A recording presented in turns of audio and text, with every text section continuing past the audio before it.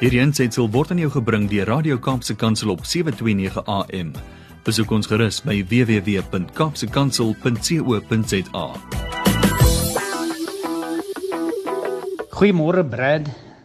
Nog 3 weke van sosiale isolasie, maar prys die Here dat die kurwes in Suid-Afrika lyk bemoedigend. En ek bid natuurlik dat elke persoon wat nou luister, gehoorsaam sal wees en hulle gesinne en hulle self sal beveilig en gehoorsaam gaan wees, want dit is die enigste manier waarop ons hierdie COVID-19 virus die stryd gaan aansê. En ek wil vanoggend praat oor die soutmentaliteit.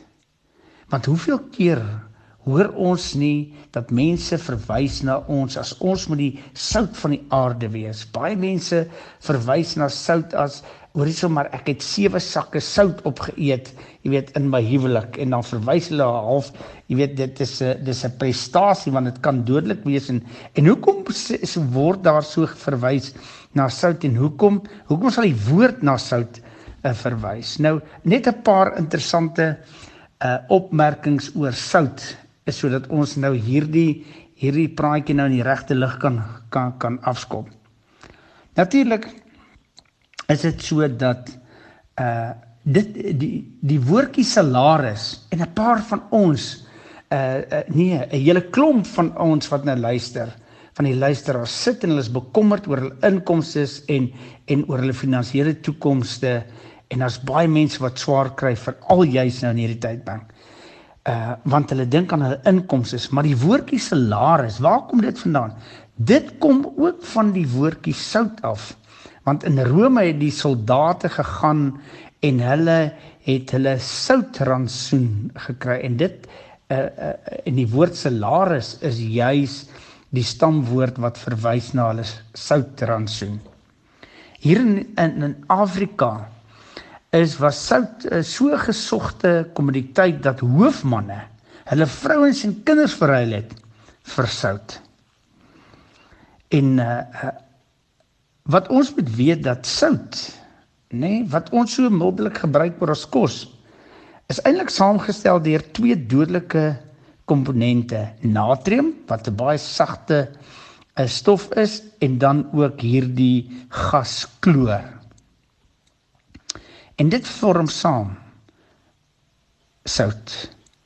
En sout smelt teen 804 grade Celsius en begin teen 'n bietjie warmer as dit, 804 grade Celsius, begin dit eers verdamp. Sout is die tweede hardste mineraal wat aan die mens bekend is. Net diamante is harder as sout.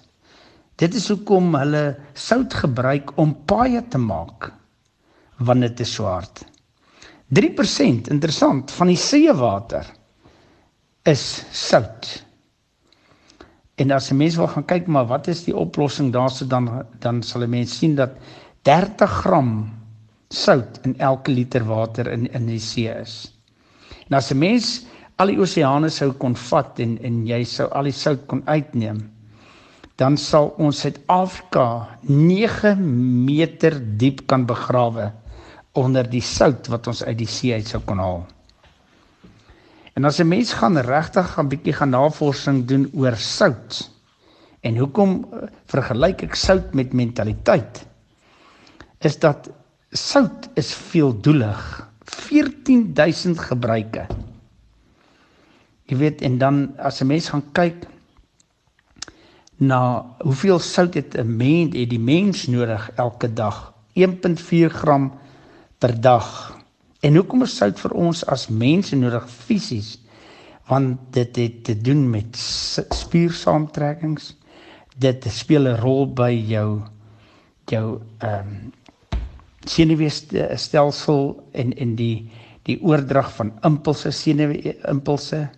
Dit speel 'n geweldige rol by die vertering van proteïene, en dit reguleer ook watervloei in die liggaam.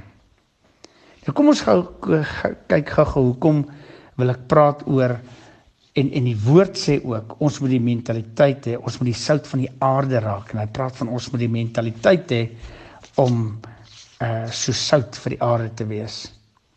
Want as die mense regtig gaan kyk na sout gee smaak aan kos. Kos proe net lekkerder as jy sout ingesit het. En mag ons teenwoordigheid oral waar ons nou is, saam met ons gesin en opgesluit hierso is saam met ons mense. En as uiteindelik hierdie isolasie opgebreek word en ons gaan terug na ons werk toe, mag ons teenwoordigheid daarso hierdie geur afskei en hierdie net maak dat die werkplek en dit waar ons nou onsself bevind lekkerder is. Hoekom? Want ons is daar. Sout bewaar en dit werk bederf tee. En hoeveel keer is ons eintlik die rede waarom daar bederf in verhoudinge plaasvind? En die Here gee ons opdrag en sê, ons moet so sout en lig vir die wêreld wees. Want die Here weet dat sout bewaar. En ek wil elke persoon uitdaag dat in hierdie moeilike omstandighede van isolasie, dat ons die omgewing en die verhoudings en ons mense gaan bewaar en hulle mentaliteit gaan bewaar, hulle emosies gaan bewaar, hulle ingesteldheid gaan bewaar. Hoekom? Want ons is teenwoordig. Sout maak ook skoon. Jy weet, as 'n mens gaan kyk na Efesiërs 4 vers 29, dan praat hulle van die sout van reinheid. En dit is waar, as 'n mens gaan kyk na 'n vlieg sal op 'n suikerpot gaan sit, of hy sal op 'n konfytpot gaan sit, maar hy sal nooit gaan sit op die soutpot nie. Hoekom? Want sout help om goeders te reinig. As ek 'n tand getrek het, dan moet ek as ek seer keel het, dan moet ek dit in soutwater oplos. En gorrel. Hoekom? Want dit maak dit meer. Sout ontsmet. Sout is so geweldig veeldoelig. En ons moet 'n mentaliteit ontwikkel wat regtig gerig is om mense rondom ons regtig te bou, op te lig, uit te lig uit hierdie omstandighede.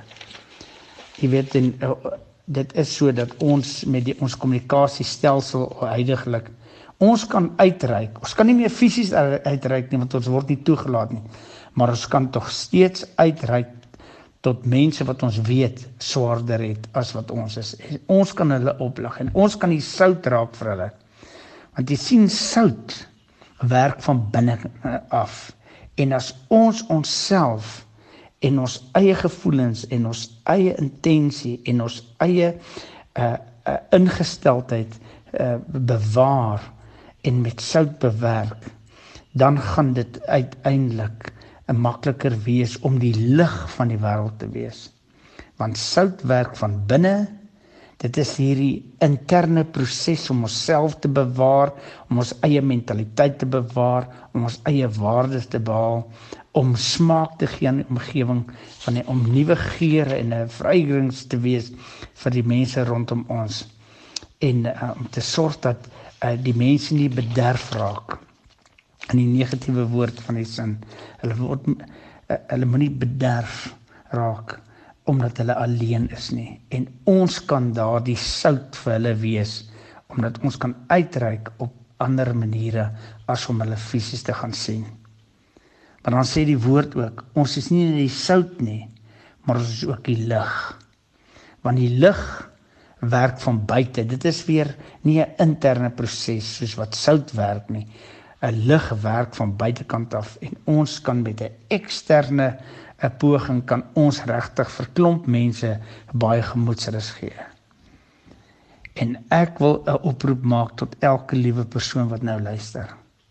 Kom ons word die sout en die lig van van ons omgewings nou in hierdie moeilike tydperk. Want jy sien, die oomblik wanneer ons die sout en die lig van ons omgewings gaan raak, al is dit virtual omgewings, dan gaan ons influencers raak. En is dit nie wat die Here vir ons wil hê ons moet doen nie? Hy het immers gesê vir sy disippels, gaan en bewaar en beskerm my skape. Gaan uit en maak en wees herders van mense siele. En ek wil elke persoon nou, ek wil nie die woord uitdaag gaan gebruik nie, maar vermaan of pleit, dat ons regtig mense gaan beïnvloed op 'n positiewe manier, waar hulle menswees gaan bewaar, waar ons regtig geur gaan gee in hulle omstandighede. Hoekom?